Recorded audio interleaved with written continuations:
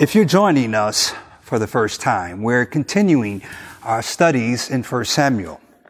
In chapter 8, we read that Israel demanded a king to lead them like all the other nations. And in chapter 9, we see who that king is. He's a man by the name of Saul, a striking person in terms of his physical appearance. He has what the people would want in a king. But he's also the king that God has chosen to deliver his people because, as we read, he has heard their cry for deliverance. And what we saw in chapter 9 is the mercy of God in not giving his people what they deserve and asking for a king. So in chapter 10, we are going to see God's king confirmed. And then secondly, we're going to see God's king revealed. And what I hope we take away from our text today is that even though God will give us things, nothing can be a substitute for his rightful place and his rule and his reign in our lives. So let's look at my first point. God's king confirmed. So Saul in chapter 9, we read that he woke up that morning and searched for his father's donkeys, and what he found that evening was a kingdom. We saw that God had providentially ordered his steps to Samuel to be anointed as Israel's first king. So after a good night's sleep, in verse 26 of chapter 9, Samuel tells Saul to send his servant ahead of them because he has a message from God to give him. In verse 27. He then takes some olive oil and pours it over his head. And then he says these words to Saul. Has not the Lord anointed you the ruler of his inheritance? Now, the reader might, guess the significance of this ceremony. But again, we have to put ourselves in Saul's shoes and wonder what he must be feeling.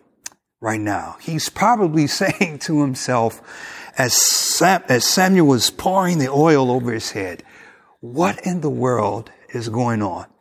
And why is this guy pouring salad oil over my head?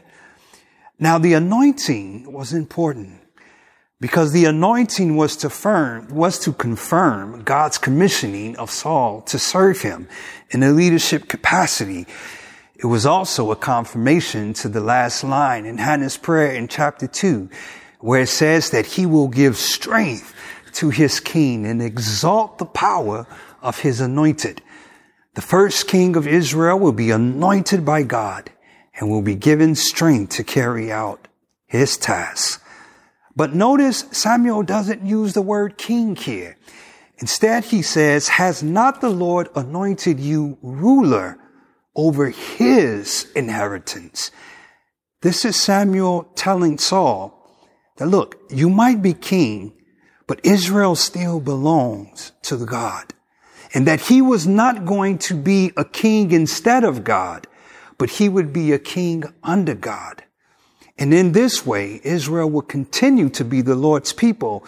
And therefore, their king will not be like all the other kings of the surrounding nations.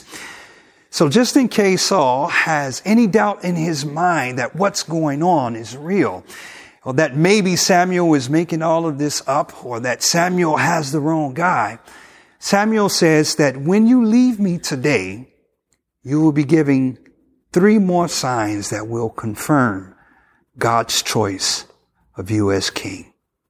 And we read that the first sign in verse 2, he will meet 2 men near Rachel's tomb at Zelzah that will confirm that his father's donkeys have been found. And then secondly, he will meet 3 men on their way to worship, carrying 3 young goats, 3 loaves of bread, and will inquire about his welfare. And 2 of the men will be generous and give him bread, but the other will keep one for himself. And then the last and final sign, which seems to be the most significant, verse 5, we read that when approaching Gibeah, he will encounter a group of prophets near a Philistine outpost, and they will be coming down from the high place singing and worshiping God. And at that time, verse 6, we read that the Spirit of the Lord will come powerfully upon you and you will be changed into a different person. Meaning, at that moment, he will be empowered by the Spirit of God to do the task that God has called him to do. God is equipping Saul to lead. He's giving him everything that he needs to serve him effectively. No matter how big and tall Saul is, what this shows is that he cannot defeat the enemies of Israel in his own strength. He needs the strength of the Lord. Now notice that these signs are quite specific. Now this wasn't your general fortune cookie prognostic. This was supernatural insight that God was giving Samuel to give to Saul. And the purpose for such specification was again to confirm that Saul does have indeed the blessing from God to lead his people. But verse 9 is interesting because it reads that even before all of these signs were confirmed, that God changes his heart. And I thought the change would come later. So you see, I believe that what Saul experienced at this moment was a heart that was ready to accept the implications of the signs he would encounter. You see, God had to change his heart in order for him to walk in obedience to his word. Meaning God gives him a heart that is willing to obey and accept all that was to follow. You see, Saul could have just said, I don't believe any of this. And he could have just walked away. But instead, God has to give him a new heart to again receive and accept the word from Samuel. Now in verses 10 to 11, the narrator doesn't seem interested in giving us much detail on how the first two signs were fulfilled. We only get this summary that they were. But it's the third sign that he draws our attention to. It's the empowering of the Holy Spirit in Saul prophesying. Now he draws our attention to this because most likely he wants us to see the reaction of the people to Saul. Verse 11. When all those who had formerly known him saw him prophesy with the prophets, they asked each other, what is this? What is this that has happened to the son of Kish?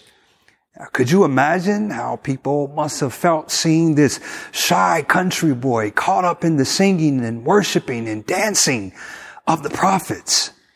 You see, Saul was probably the least likely person to have caught religion.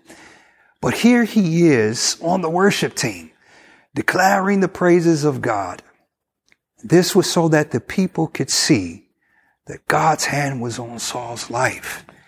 And what we see is God's Spirit bearing witness that this is Israel's new king.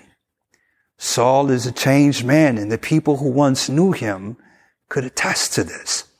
I mean, listen to what they are saying in verse 11. What is this that has happened to the son of Kish? Is Saul now among the prophets? In other words, they can't explain what has happened to Saul. But it's all about to become clear. And that leads me to my final point. God's revealed king. Now verses 14 to 16, after this incredible experience of donkeys and breads and prophets, Saul finally reaches home. And one would think that after such a life-changing experience, Saul would rush home to tell his family that he's giving his final notice on the farm. He just got a new job as the king of Israel. Instead, we see a less than enthusiastic Saul. We see someone who seems incredibly coy about all that has just transpired. Saul's conversation with his uncle in verses 14 to 16 leaves you scratching your head and wondering, well, what's going on with God's chosen man? Look with me at verses 14 to 16. It says that Saul is asked by his uncle, where have you been? And Saul's reply seems evasive. He says, we went looking for donkeys. And when we didn't find it, we went to Samuel to ask where they could be. Now, his uncle is probably suspecting something is up because remember, there are rumors floating around that Kish's son is among the prophets. So he inquires a little bit further in verse 15. He says, well, what did Samuel say? And listen to how Saul responds. He says, he assured us that the donkeys were okay. And that's it. Wait, Saul. You're looking at this and you're reading this and you're saying, what is going on? Saul, aren't you going to tell them about the anointing? Aren't you going to tell them about the miraculous signs and the Holy Spirit coming upon you? Aren't you going to tell them about your procession, being caught up in the procession of the prophets? You're not going to tell them that you are now God's chosen king? And you're left to ask, is this humility? Is Saul just being humble? Or is Saul being afraid?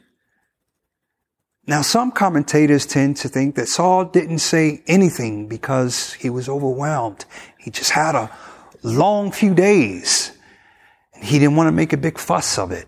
And look, that may be true, but there are a few head-scratching things about Saul that you may have noticed so far in this story that are interesting. One, Saul, remember that Saul was given 3 signs and 2 directives. Did you notice that in verses 7 to 9? The first directive was when Saul was told that after all of the 3 signs were fulfilled, then he was to do what his hands saw fit to do. For God was with him. And then the second directive was in verse 8 when Samuel tells him that after you have done what your hands saw fit to do, then go down ahead of me in Gilgal and wait for me 7 days until I come with further instructions. So what we have here are 3 signs that were fulfilled, but there is no mention of Saul following the 2 directions. The first direction in verse 7 could sound vague. Do what your hands seem fit to do. That's until you read Judges 9:33. And this same idiom is used where it is clear from the context that it refers to military action against Israel's enemies. God is telling Abimelech in Judges to attack Gaul. Now remember that God tells Samuel in chapter 9 that Saul will save his people from the Philistines. And notice in chapter 10, verse 5, that this whole prophecy scene happens at a Philistine outpost. So was Saul to receive the Spirit, be changed into another man, and then go to war? Well, some may say, well, he didn't have an army. Or the valiant men of verse 26, they weren't there. Well, he didn't need an army to do so. Remember when the Spirit of God came upon Samson in Judges 15? Look at what he did. He took out 1,000 men by himself with just a donkey's jawbone. And even just a few chapters later in 1 Samuel 14, when a young Jonathan and his armor bearer defeats the whole Philistine outpost, you're left to wonder, was this the directive Samuel was given? And was he following this directive? Or was he afraid? And then notice the final directive. After defeating the Philistines, Saul was to go to Gilgal and wait for Samuel for further instructions. But notice what he does in verse 13. After he stopped prophesying, he goes to the high place, which some scholars believe is his home.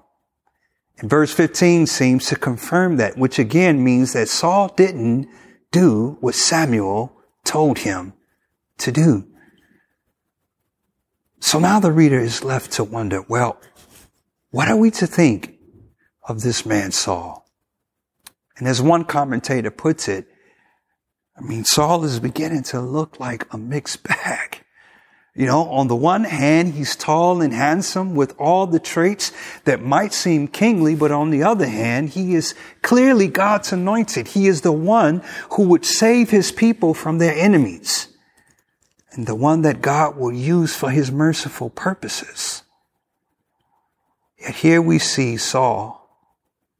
He's a changed man as well, and he has a new heart, but on the other hand, we're starting to see a Saul who is fearful and is insubordinate and having difficulties in obeying the word of the Lord through the prophet Samuel. So what shall we make of this man Saul? You know, after some unspecified time, we now find ourselves in verse 17, where Samuel summons the nation of Israel to Mizpah to reveal to them their new king. And remember, Mizpah is the place where Samuel had gathered the people of Israel in chapter 7 to address the nation's apostasy. It seems as if Samuel's summons once again could suggest that the problem of apostasy has not really been dealt with. It hasn't gone away. So before revealing their king in verses 19 to 20, Samuel decides to rehearse their history by reminding them of what the Lord has done for them and how it was Yahweh who delivered them from their powerful oppressors. He was the one who saved them out of all of their disasters and calamities. And the second half of his speech was an indictment upon Israel. Verse 19, but you have rejected the Lord your God and wanting to have a king like all the other nations. Now, can you imagine what that assembly must have felt like? The silence and the weight of the conviction that was there.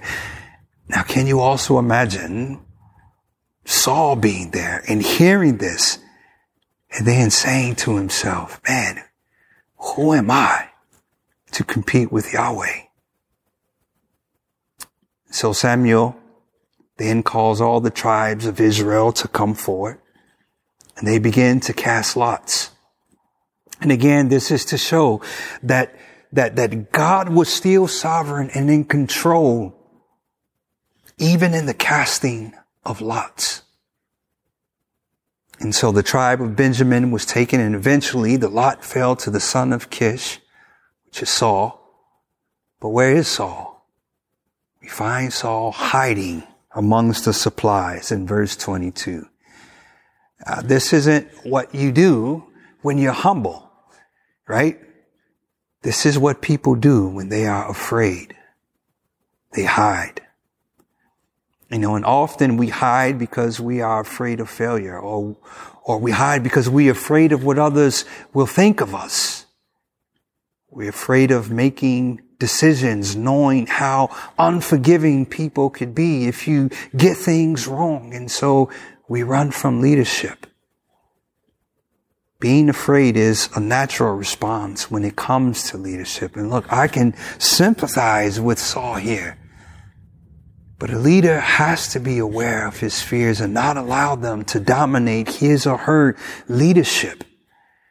And what we have seen in the church is how often unchecked fears could lead to an abuse of power.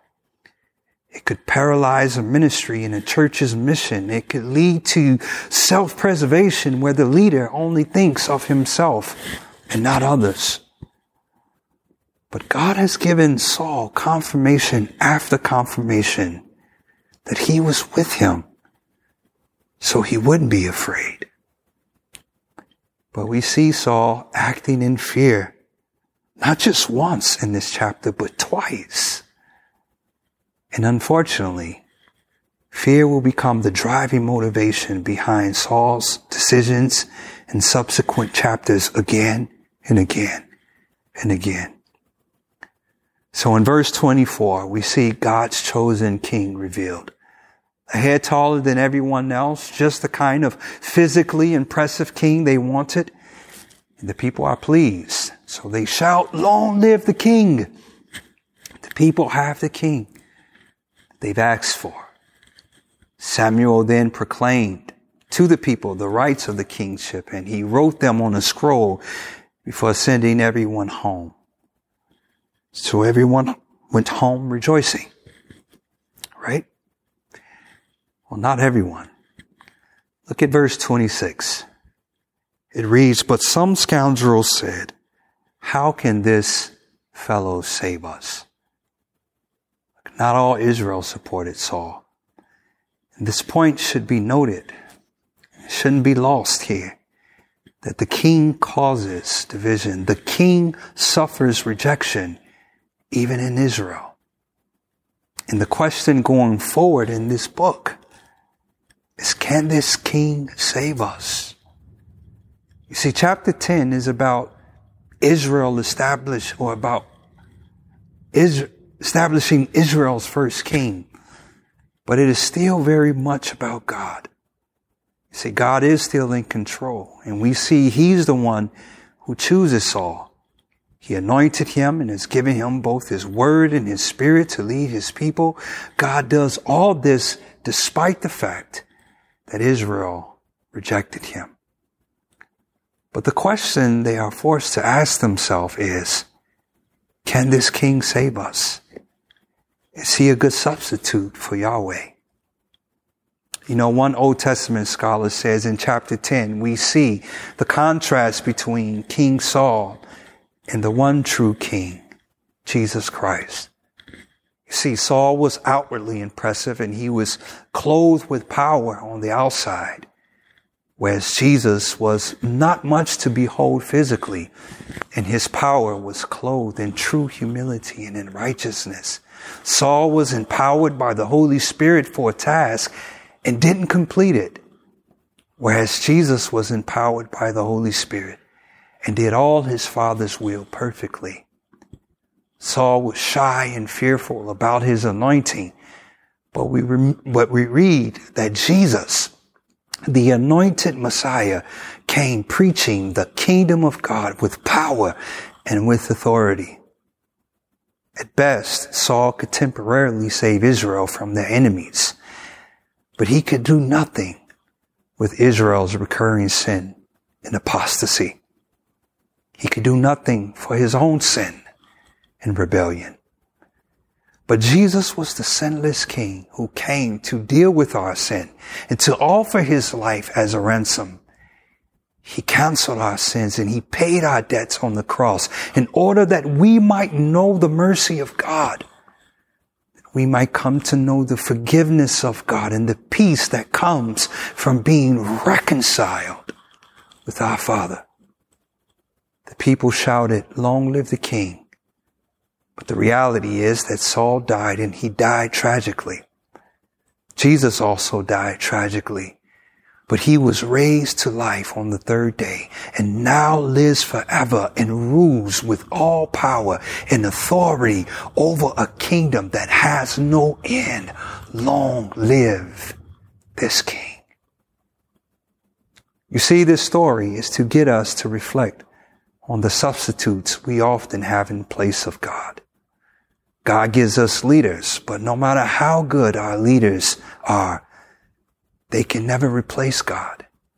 They cannot save us like Christ can save us. God gives us relationships, but do we use them as a substitute for our relationship with Him? God gives us good jobs and He gives us houses and education, but it is a substitute for our need to depend on Him. Can these counterfeit gods really save us? And the answer is no. Only the one true King, Jesus Christ, whom God has anointed, confirmed and revealed through His holy word and the witness of the Holy Spirit. Only He has the power to save His people. So my challenge to you today is to let go of your substitutes and then let Christ reign in your heart. Amen.